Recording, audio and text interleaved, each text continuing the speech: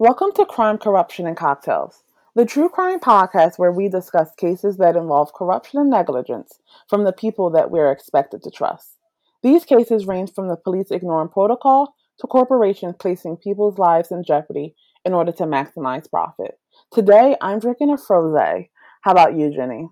I have a hard cider, one of my favorites. Dell, we are in for a wild ride with this case today. This case has everything we don't like: police incompetency, child abuse, human trafficking, and cover ups. And just as a warning, we will be discussing disturbing content, including child sex abuse and sex trafficking. In the early morning hours of Sunday, September 5th, 1982, 12-year-old Johnny Gosch was preparing for his paper route in West Des Moines, Iowa. He took his red wagon and his dog Gretchen out with him and started his day. Johnny had become a paper boy to save up for a dirt bike, which he was able to buy. Normally, Johnny's dad, John, accompanied him on his paper route, but didn't this morning. According to Noreen, his mother, Johnny asked his parents to do his route alone the night before, but they refused. It seems that Johnny actually didn't wake up his dad that morning, which was their usual practice.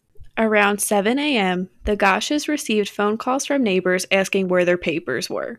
At first, the family thought Johnny may have overslept, but he wasn't in his bedroom. Soon, Gretchen the dog returned to their home alone. Johnny's dad went out to look for him and found the red wagon just 2 blocks from the family home, but no Johnny. Noreen quickly called the police. While waiting for the police, the Gosches contacted other local paper boys who painted a picture of the morning's event. 5 eyewitnesses, 1 adult and 4 children, came forward saying they saw Johnny and some mysterious men in the neighborhood. John Rossi, an adult, saw Johnny talking to a man in a two-toned, 2-door Ford Fairmont. Rossi said the man looked wired from caffeine and that it appeared he had asked Johnny for directions. Johnny asked Rossi if he could help the man, and as Rossi approached, the man sped away. A fellow paperboy named Mike saw this or something similar happen and said Johnny told him he was scared and that something was wrong with that man. Mike also saw a tall man come out from between 2 houses on a nearby street and head in Johnny's direction. 2 other paper boys later saw Johnny on the street and said hi to him, but when the boys walked back, they only saw the abandoned wagon with papers. Around the same time, a neighbor heard a car door close and looked out the window and saw a car roll through a stop sign, make a left, and speed away. This car was also described as a 2-toned, 2-door Ford Fairmont. The police arrived 45 minutes after Noreen's 911 call, despite the fact that the police station was only 10 blocks away from the Gosches' home. They asked if Johnny was a runaway. They asked Noreen and John if he had run away before and if he was unhappy at home, which, similar to the Misty Copsey case we covered, Johnny had never run away and his parents were offended that the police even asked that. Of course they have to ask, but this runaway idea led the police to some inaction, some would say. And it's important to note Johnny was only 12. I don't really know where he could run away to and how he could really get away. The eyewitnesses were all ignored by police, and police said no witnesses saw anything that would explain Johnny's disappearance. They also claimed to have no crime scene. To law enforcement, Johnny just vanished. We have to note that in 1982, it was standards for families and police to wait longer than 24 hours before a child could officially be reported missing. It seems like 72 hours was the waiting period for the West Des Moines police. I'm not sure how true this is, but in the documentary Who Took Johnny, a reporter from the Des Moines Register, the newspaper Johnny delivered for, said, quote, "Kids who disappeared generally ran away at this time," end quote. The opinion of the public was that no one would kidnap or hurt a 12-year-old paperboy. People didn't believe this could or would happen in their neighborhood. 4 days after Johnny's disappearance, thousands of people searched for him. This was something either Johnny's parents or the community and friends and family set up. But Noreen says that the police never organized any type of search. I believe the search started based off a tip that Johnny's parents had gotten from a psychic. The psychic said that Johnny was dead and would be found within 2 miles of his home. And of course, a psychic isn't the most credible source, but when the police aren't doing anything for you, I'm sure, you'll take whatever lead or tip you can get. Johnny's dad actually said while everyone was out searching, he found a police officer with a radar gun trying to catch speeders, which John was not happy about. Again, John and Noreen felt the police didn't take the case seriously, and even the community at large didn't think the police were handling the case properly. A father of one of the eyewitnesses even said, quote, "Police just said he was a runaway. We know him and he didn't run away." End quote. The family really pushed the police to find their missing son, and Noreen's don't take no for an answer attitude rubbed police and the local news the wrong way. Headlines went from Johnny being missing to the conflict between police and his family, and this affected public opinion of the Goshes. Allegedly, officers asked to be removed from the case because they didn't want to deal with Noreen. The West Des Moines chief of police at the time was Oral Cooney, who was open about his feelings towards Noreen. He even said in an interview, quote, "I don't give a damn about what she has to say." End quote. Noreen claimed he yelled at her on at least one occasion and was told she had to prove her son was in danger. The Goshes did get some vindication because it was proven that the police weren't, in fact, handling Johnny's case correctly. In 1983, 18 of the 37 officers of the West Des Moines Police filed complaints against Chief Cooney. Complaints include Cooney fixing tickets for friends and family, working while drunk, showing racial discrimination, and interfering with an investigation against his son. 6 months later, Cooney resigned. An investigation showed, quote, administrative deficiencies in his work. At some point, Ken Wooten, a reporter who had investigated pedophilia, took a look at the case and came to the conclusion that Johnny was most likely abducted by a pedophile or a pedophile ring. He recommended the family keep Johnny's name in the media and viewed it as one of the only ways to solve his case. It seems that in West Des Moines in the early 80s, pedophilia was not a widely known thing. Noreen and Wooten attempted to educate the community on the issue, but no one wanted to hear about organized pedophile rings. They facilitated workshops for the community, which had low attendance and received little media coverage. Days turned into weeks and weeks into months without any sign of Johnny. Noreen was working just as hard in her search for her son.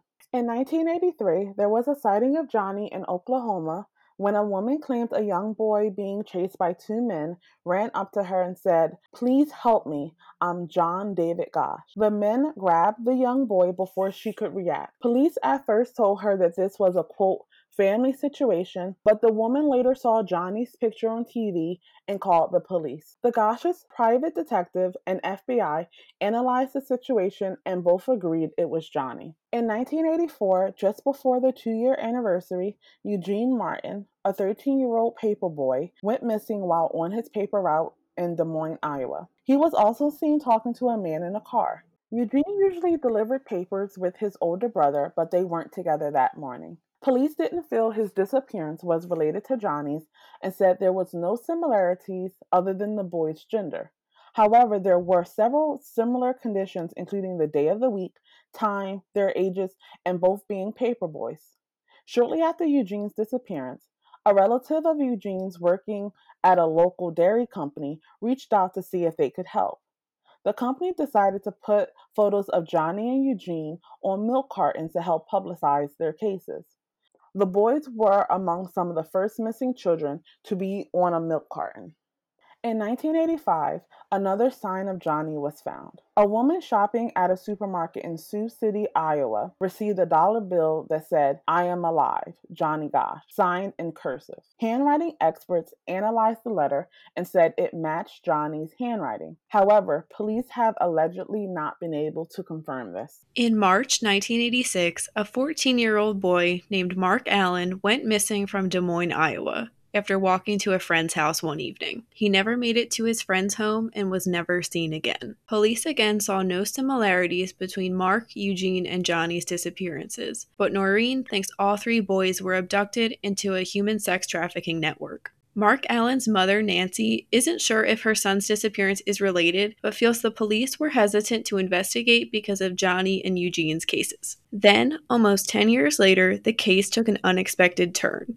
A 24-year-old convicted child molester named Paul Bonacci claimed to have participated in Johnny's abduction. He had previously told a psychiatrist this information, and his lawyer, John DeCamp, came across it while reading an interview transcript in 1989. DeCamp first notified John Gosh of Bonacci's statement, and John actually had a private investigator look into Bonacci. After talking to him for hours, the investigator felt Bonacci was telling the truth. Noreen was finally notified about Bonacci in 1991. Benassi claimed he was part of the same child sex ring that abducted Johnny and that he was forced to help in his abduction. According to Benassi, someone from the pedophile ring snuck up on Johnny, and Benassi helped hold Johnny down and chloroform him. He alleged Johnny was abducted for child porn, sex magazines, and you can assume the rest, and that the ring wanted kids who weren't used because they were worth more. Once abducted, Benassi says he tried to calm Johnny and told him to do what he was told and that everything would be all right. Noreen and John both visited Benassi behind bars. Benassi broke down when he met Noreen and quickly opened up to her. It's important to note that Benassi didn't get any type of deal for a lesser sentence when he admitted to his involvement in the disappearance, and he said that he just wanted to help people. During his meeting with Noreen, Benassi drew a map of the plan to kidnap Johnny and locations of where people were stationed. He claimed a man named Emilio, who he had known since he was a child, was behind this scheme. According to him, Emilio picked him up the night before the kidnapping from Nebraska and took him to a Des Moines, Iowa hotel where they met two other men. One of the men had photos of paper boys, and Benassi noticed Johnny's photo was set aside from the bunch. The next morning, Emilio, or a man named Tony, we've seen different takes, drove the car that Johnny was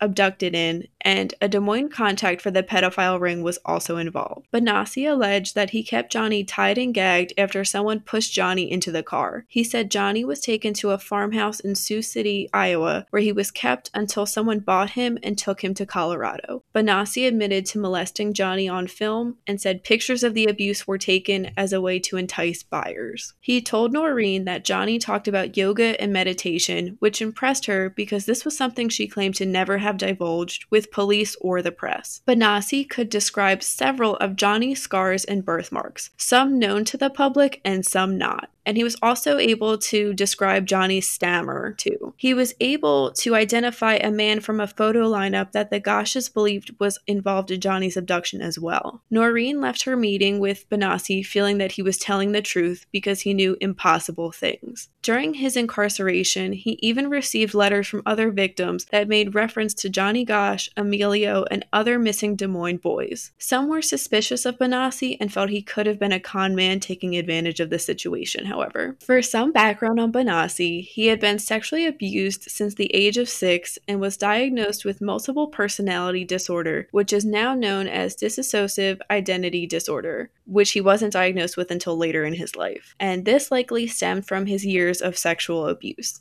Most importantly, he claimed to be a victim of a child sex ring in nearby Omaha, Nebraska, that was linked to a scandal involving the Franklin Federal Credit Union in Omaha. In short, the scandal arose in 1988 when it was found that credit union manager Lawrence E. King was embezzling millions of dollars from the company. King was also a prominent donor for the Republican Party and sang the national anthem at the 1984 and 1988 Republican National Conventions. Allegations of sexual misconduct with teenage boys and girls were made against credit union members, including King. FBI agents investigated the use of credit union funds to transport minors across state lines. These accusations went even deeper and included a child sex and exploitation ring that reportedly catered to some of Omaha's most respected, wealthy, and powerful citizens. Victims of the ring would often be taken to depraved parties, sometimes attended by politicians, where they'd be sexually abused or offered money in return for sex. One of King's accusers was Paul Benassi. A grand jury found the accusations to all be unfounded, and 2 of the accusers, including Benassi, were indicted and charged with perjury. Benassi's charges were dropped since he was already serving time for a child sex abuse charge, and Lawrence E. King was only charged with embezzlement. In 1992 and 93, America's Most Wanted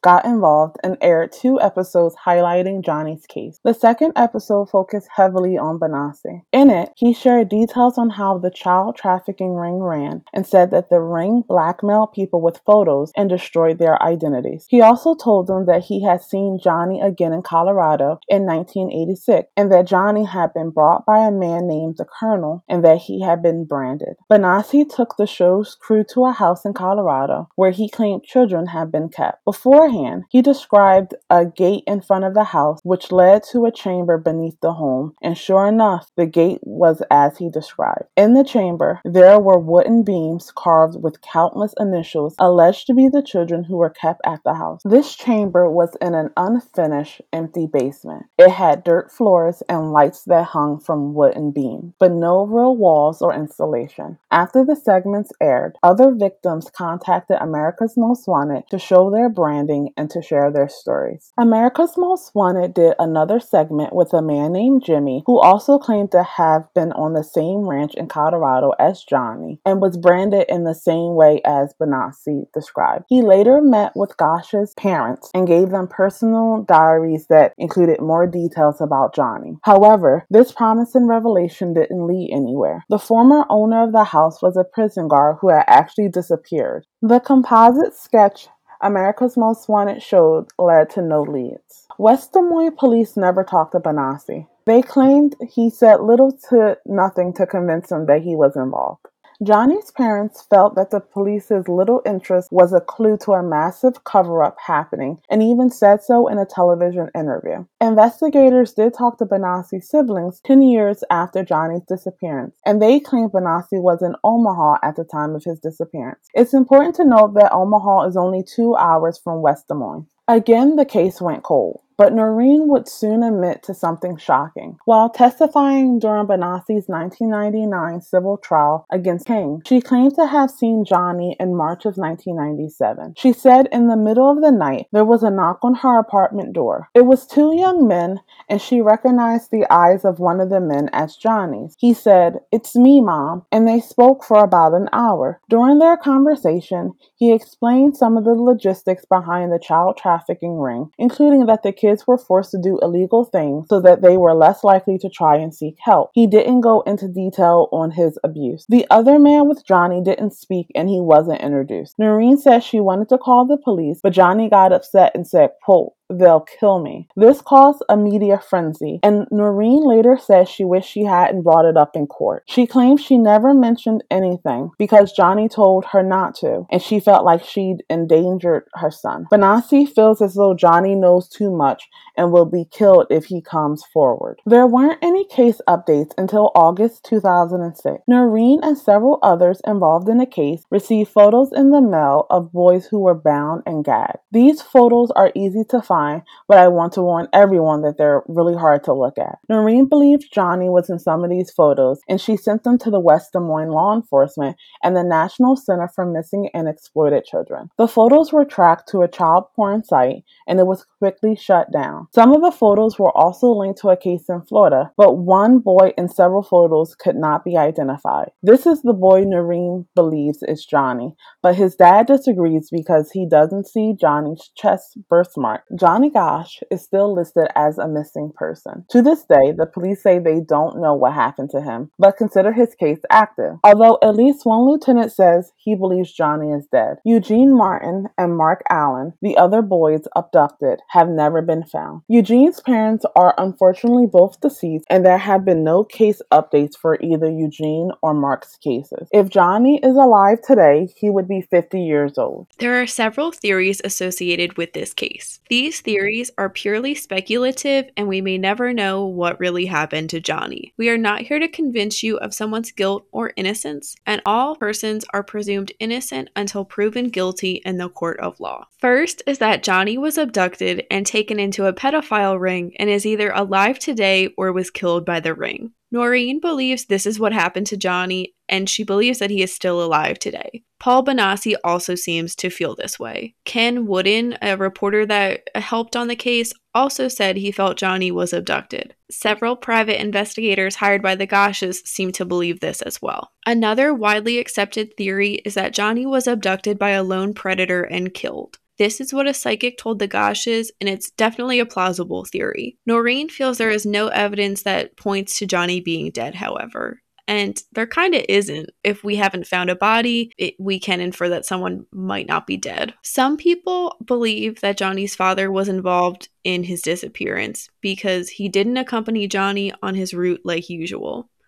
It's been questioned whether or not John went straight home after discovering Johnny was missing, or if he delivered the rest of the papers before heading home.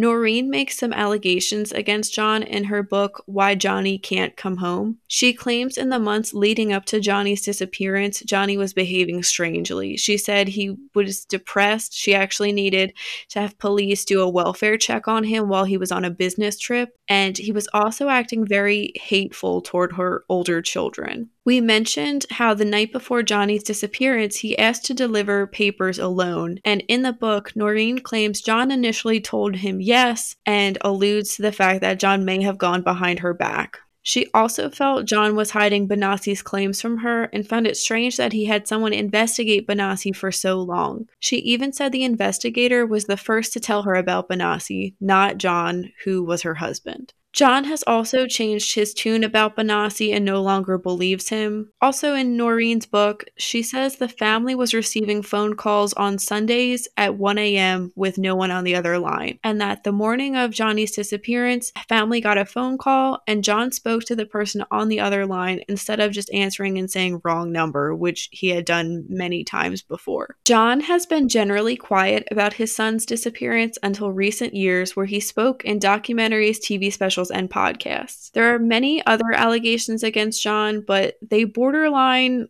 on strange conspiracies, and we won't get into them, but we do encourage everyone to look into this case. This is really a rabbit hole. There's so much information, so many newspaper clippings, so many old articles, so much you can find, and it is very interesting. Now, the craziest theory that we have, and this is a conspiracy really, is that Johnny is alive and is living as Jeff Gannon. Jeff Gannon was a journalist and White House correspondent for a right-wing website named Talon News, and he had his own radio program in the early 2000s. He attended several presidential briefings and even asked President Bush questions on several occasions. And he was even, I think, mocked by Jon Stewart on The Daily Show before information came out about him. So it was somehow discovered that Gannon was not who he said he was. Not only was James Guckert his real name, but he had gotten into the White House under false pretenses and was a former sex worker with a website to prove it. Because of his connection to sex work and his initials JG,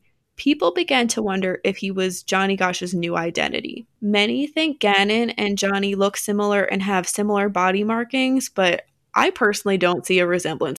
If Gannon is to be believed, he would be over 10 years older than Johnny. And another reason people wonder if Johnny is Jeff or James, I don't even know how to address him actually.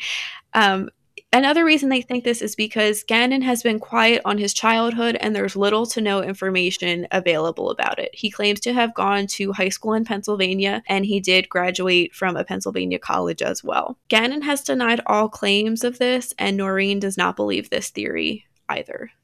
So Del, what do you think could have possibly happened to Johnny? Listen, Jenny, I really want to believe that he's actually Jeff Gannon. Gannon has such a crazy public life, and a part of being so intrigued by it, I was a regular watcher of The Daily Show when Jon Stewart was the host, and I remember him making fun of Gannon because he asked Bush an obscenely easy, pass the duck type question. So I remember him, and so when reading about this case and seeing their connection, I was like, this has to be the theory, but there's actually no truth, behind this. I believe that Johnny was abducted and sold into human trafficking, specifically child sex trafficking. There is no reason not to believe Benassi. His story is so wild. I really don't think that he could make it up. He had so many specific details, and like Noreen was saying, he knew things that no one else would know, like his favorite things and the different marks that he had on his body. I just don't think that he would have had the ability to make that up and be so convincing that Johnny's mom would believe him. And the fact that Johnny's dad doesn't believe him, honestly, he's a whole messed up person. And the fact that even Noreen is saying that he's full of shit makes you think that he's full of shit. There's a lot to consider with his dad. I think I really only scratched the surface when I was doing my research. It's interesting to consider, and it is very sad if he was involved somehow. But I agree. I believe Johnny was abducted and most likely sold into a child sex trafficking trafficking ring. If not, I do think he was abducted by a lone predator and killed. But so much evidence to me points to human trafficking. An expert on pedophilia who examined the case and worked with the Gosches thought this was the unfortunate reality of the situation. And I do think Benassi is trustworthy. We know that, hurt people hurt people. He was a criminal. He was a child molester, but he had been molested himself, and he never changed his story, and he provided so many details that no one would know unless they interacted with Johnny themselves or if they knew people that interacted with Johnny. And it's not just him. There's those letters that people were sending him, other victims were sending him in prison, and this was before there was like a media storm around his confessions. And that's really telling to me. And whoever the boy Jimmy was that America's Most Wanted interviewed, he had the same branding. Like, this all can't be a coincidence, in my opinion. And that house that he took America's Most Wanted to was real. And I really do encourage everyone to find that clip if they can, because the room, that chamber, is so scary to see and to think about what happened in there. And another reason I think Benassi is telling the truth was because he admitted to Noreen's face that he molested Johnny. And I don't really see why he would lie to her face about that, doing something so horrible to her son. And I know we've talked before about people lying to get attention and to feel like they're involved in cases somehow, but Benassi just seems different to me. When he came forward, like we said, he never got a deal. There wasn't anything for him to gain. He really did want to clear his conscience and help. To me, Eugene Martin's disappearance definitely looks like it's related to Johnny's, but I'm not as certain about Mark Allen's, just because it was a different time of day and it seems maybe a little more opportunistic. I don't know if Johnny is alive or if he really visited Noreen. I don't know why she would lie about that if it didn't happen. She herself knows that there would be no benefit of putting this information out in the public sphere since she already faced so much scrutiny and hatred even. In all honesty, I can see this being a cruel prank that someone played on her, but I do hope it's true and that he actually visited her. There was a letter that Johnny had allegedly written to his parents, and it had mentioned how the ring had dyed his hair, and she said that the man that came to her door had dyed black hair, so you can connect the dots with that. I would really like to think that Johnny is alive and well and that he's secretly communicating with Noreen somehow. This case has so many details and moving parts. It's so much to take in. And Del, you weren't really familiar with this case until I suggested it, right? Right. It's wild. I hate to just constantly say that, but it's a case that really shook the country. And as we'll talk about, it led to a lot of really amazing things taking place. But to start, we want to look at the culture and the climate of the period that Johnny disappeared in. We recommend watching the documentary Who Took Johnny. You can find it on Amazon. I got it from my library, actually, from a streaming service they have. But in the documentary, what surprised me most was how often people were saying it was shocking that this could happen to a child, that a child could be abducted and sold into sex slavery, and that there's bad people hurting children. Noreen mentions people didn't really know what the term human trafficking was in the 80s, and no one was really aware of how sick and horrible the world could be to children, despite bad things happening to children all the time. They've happened since the beginning of history, unfortunately. People back then let their children out at night. They didn't lock their doors or windows. There was an overall feeling of safety, and I'm sure that was definitely the case for a wealthy Midwestern suburb like West Des Moines. Even when presented with these facts about child sex abuse and pedophiles, the community seemed to turn a blind eye, which I do understand because it is such a disturbing topic and it really sticks with you when you hear details. It's gross, to say the least.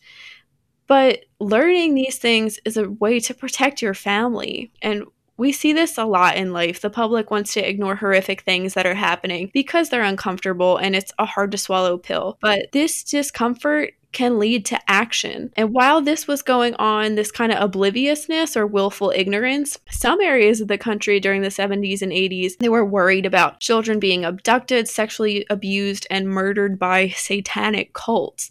And this gave way to the satanic panic of the late 80s and 90s, where rumors and accusations of satanic cults performing ritual abuse ran rampant across the country. This satanic panic is definitely something I would like to cover later on the podcast. I think it's so so fascinating. I know we're going to talk about the West Memphis 3 at a later point, and I know that's tied in with the Satanic Panic, but it's a very uniquely American thing, I would say.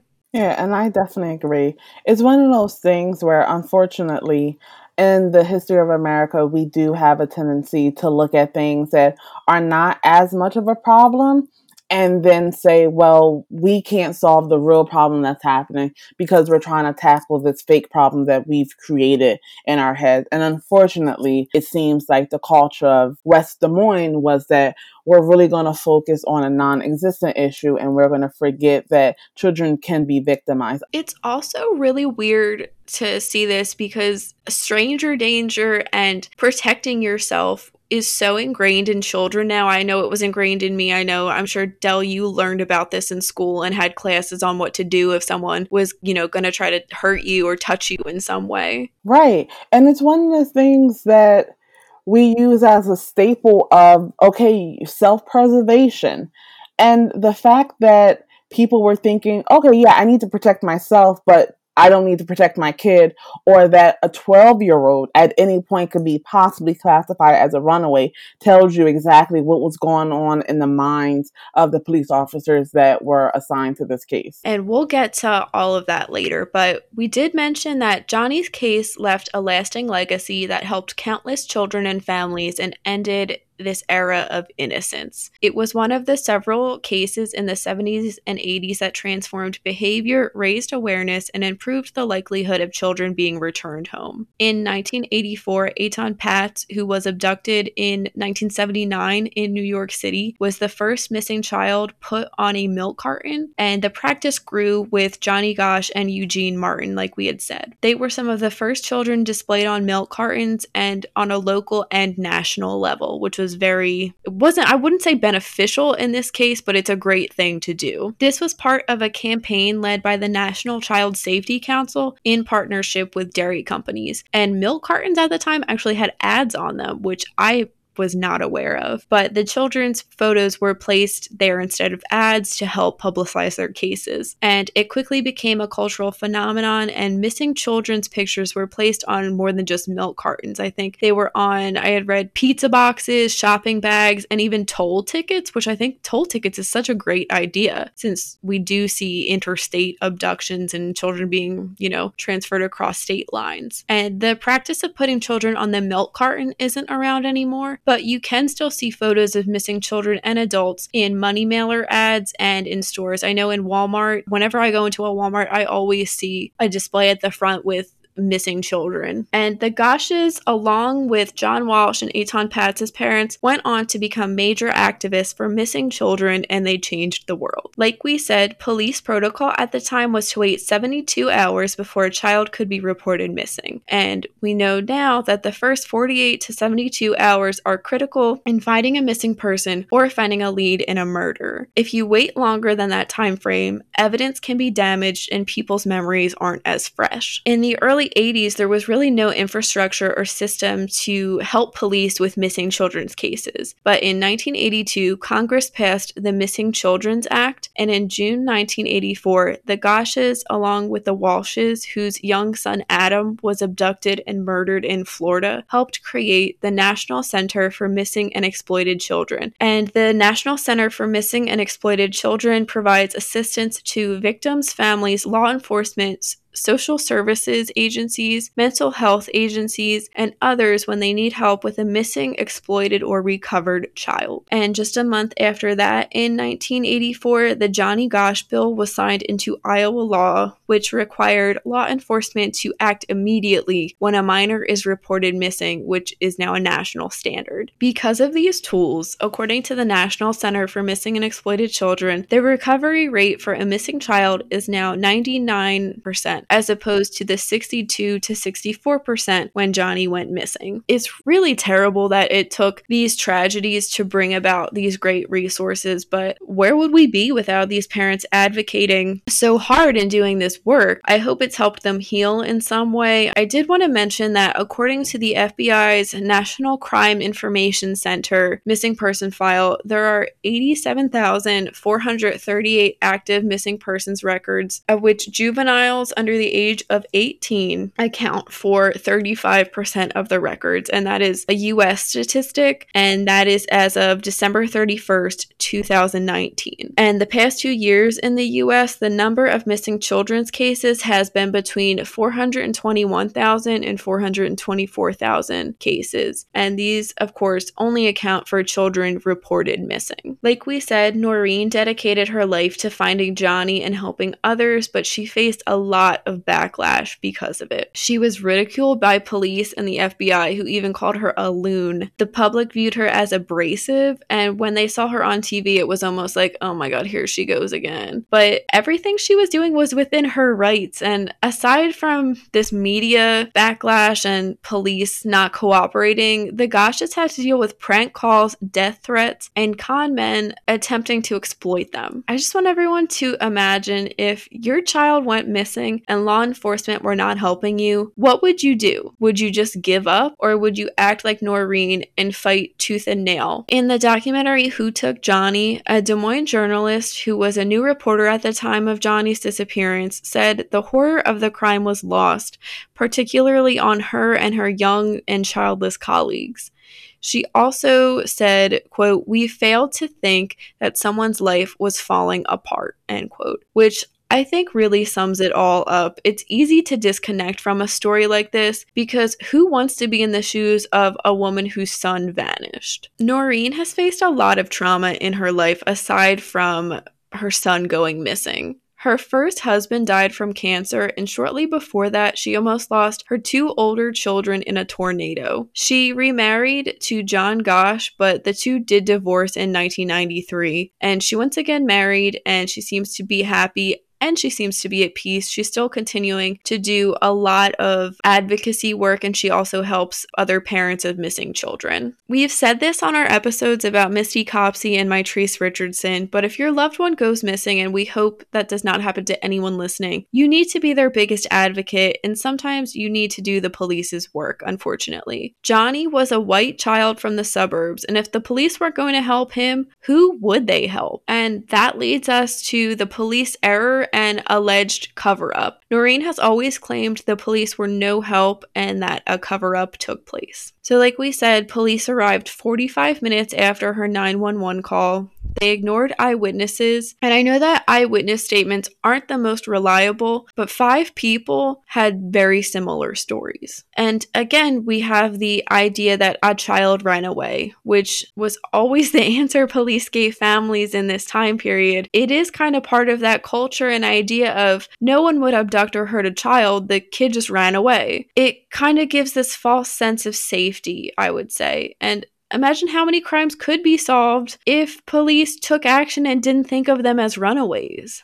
And obviously children and teens do run away. They do account for a large number of missing children. According to the National Center for Missing and Exploited Children, they assisted law enforcement and families with more than 29,000 cases of missing children, and 91% of those cases were endangered runaways. But it seems that we don't take runaways very seriously either if we're just saying, okay, the kid ran away, we gotta wait a few days and then I guess we'll look for them. Noreen said police never did searches and didn't cooperate with her and John. We do know that the police did at least do an initial search of the neighborhood, but I couldn't really find anything else that they had done. Chief Orville Cooney was shown to be corrupt. He was fixing tickets for people. He was working while he was drunk. You don't do that, especially as a police officer. And the fact that police still say that they have no idea what happened to him is so infuriating to me. They seem to be the only people without any theories, really. I know we said that one lieutenant thinks he's dead, which I can understand that's plausible, but there's so much information that would point that he was a victim of human trafficking. Like, can't you at least search that? 3 boys in a similar age range in a similar area went missing 2 years apart from each other. That looks like a pattern, and I'm sure that there are details that the police can't share with us, but wouldn't you think there was some type of connection, especially between Johnny and Eugene? I mean, the average person can kind of look at this stuff and see, okay, they were both paper boys, they were abducted in the early morning, and they both happened to not be with an adult that day. And like we said, why didn't they even talk to Paul Bonacci? A cameraman for America's Most Wanted said in the documentary that he didn't understand why police didn't talk to Bonacci, and even said this behavior is what leads people to believe a cover-up was involved. And I completely agree. The police had no leads or evidence. Why not just talk to him and see where it goes? Especially since private investigators that the Goshes hired did believe Bonacci. And I read that they maybe didn't do this because Bonacci was charged with perjury, which I can understand, but at the same time, I think that was a poor decision on their part. Like we said, there's a question of a cover-up that's kind of at the core of Johnny's case, but who exactly the police may be protecting is unknown. But if we look at the Franklin Credit Union scandal that Bonacci claimed to be a part of, we could assume it's rich, powerful, and prominent local residents and maybe even nationally known people. And oftentimes, these trafficking rings are kept going and kept quiet because the leaders blackmail the clients in addition to the victims, as Bonacci stated and what Noreen said Johnny said to her. So when looking at cover-ups, I think it's always a thing of the highest levels of government officials and police being involved. I think that the fact that they didn't even try to present a credible theory tells a picture of they are so consumed with their own power that they don't even think that they owe Noreen that. You know, even in cases like the Mitrice case, which there's some alleged cover-up with that case, at least they proposed a theory. At least they tried to cover it up with, well, we looked at the facts and this is what we think happened. In this case, it looked like, well, he's just a boy, and he's a boy that we quite frankly don't care about, and we quite frankly don't care about this mother either. So we're just going to keep it going, and we're not going to show any level of compassion or empathy for what they're going through. And honestly, that's typically tied to their pockets being lined and them being in a position not to care. Because if you actually cared about your job, if you actually cared about making sure that when a criminal act happens, that the right people are being arrested and prosecuted for it, it wouldn't matter who it was. It wouldn't matter what type of mother she was. So I definitely think there is a lot of credibility. I definitely think that there's a lot of credibility to the alleged cover-up scheme that was going on in West Des Moines, Iowa at the time. You bring up such a good point that they couldn't even come up with a theory, an idea of what happened. I mean, they didn't flat out say we don't know what happened, but they did say, there was no crime here. And I said this before, but he was 12 years old. Where could he have gone? He couldn't drive. He didn't have his bike. Where would he have gone? What would he have done? How would he have survived for so many years later? It doesn't make sense. And I do know that maybe, to play devil's advocate, maybe they had their own theories going, but they couldn't announce it to the public, because we do know that police sometimes do that to hide, not to hide information, but the public doesn't need to know everything. And sometimes giving the public too much information can hurt a case. But I don't really think that was the circumstance here. Yeah, and that's true. There's a lot of times where they need to withhold evidence because you don't want everything out in the public sphere. But the police chief went on different shows shit-talking Noreen. So I feel like if you can do that, you can present a plausible theory about what you think happened to Johnny. Exactly. And Noreen is such a badass because she had said that Chief Cooney screamed in her face, and she said to him, "You don't need to yell at me, I'm listening." So badass. I love her. So let's get back to the Franklin scandal, because it does play a big role in Johnny's case. And this scandal has so many twists and turns in itself that it could be a podcast alone, and maybe we'll cover it another day. Who knows?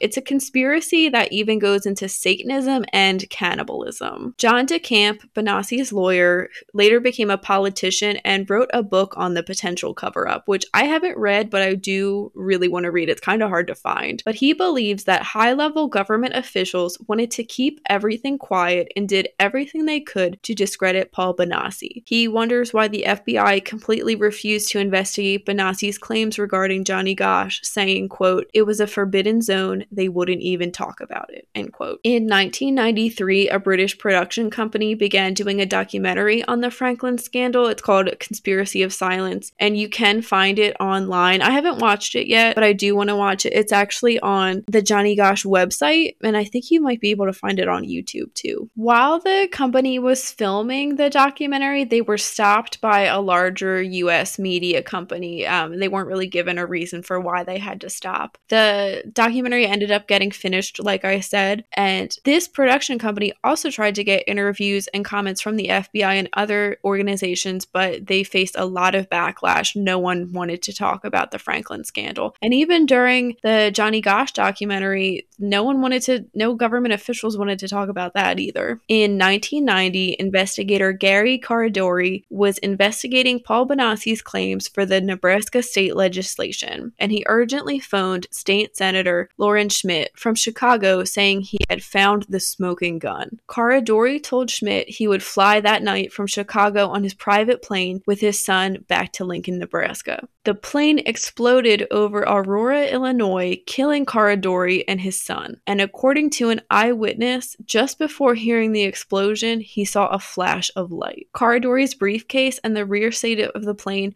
were never recovered. How much of a coincidence is that, Del? This is like scary to even talk about. Right, because you think of flash of light, you think of maybe a bomb or a missile, you think that the briefcase is gone. But more importantly, you look at the rear seat never being recovered and you think, well, why wasn't it recovered? Was it covered in blood from a gunshot? Was it that it has some evidence on it that would lead to the plane not, all of a sudden just crashing? Who knows? This is all speculation. Yeah, who knows? Like we said before, Del and I love conspiracies, so maybe we will go into this a little further, but we know that powerful people are involved. Powerful people will do anything they can to keep up appearances. And we wanted to end on the fact that in 1999, Bonassi filed a civil lawsuit against Lawrence E. King and accused him of sexual assault, false imprisonment, and being forced to scavenge for other children. A judge ruled in Bonassi's favor and awarded him $1 million, which was never paid. One of the biggest things that stood out to me from the Who Took Johnny documentary is when Noreen talks about rich pedophiles and poor pedophiles. She essentially says that poor pedophiles have to risk getting caught and going to prison to have access to children, but rich pedophiles on the other hand, can hire someone to do the dirty work for them. And I think that's very well said and really sums up this case and also child sex trafficking in general. That wraps up this week's case and sets us up for next week's episode, where we'll focus on a more modern case of human trafficking. We're, of course, talking about the case of Jeffrey Epstein. Thank you for listening. Let us know in the comments what you think happened to Johnny. Do you think he's still alive? Do you think that he was sold into human trafficking? Make sure you click the subscribe button. You can find us on your favorite podcast platform and YouTube every Wednesday with a new episode. Make sure you leave us a 5-star rating and a review. You can follow us on Instagram at Crime Corruption Cocktails and on Twitter at Charade Inc. Please consider donating to our Patreon. This will help us get better equipment and bring higher quality content to you. We appreciate any amount you can give. This is Jenny and Dell signing off. Stay safe.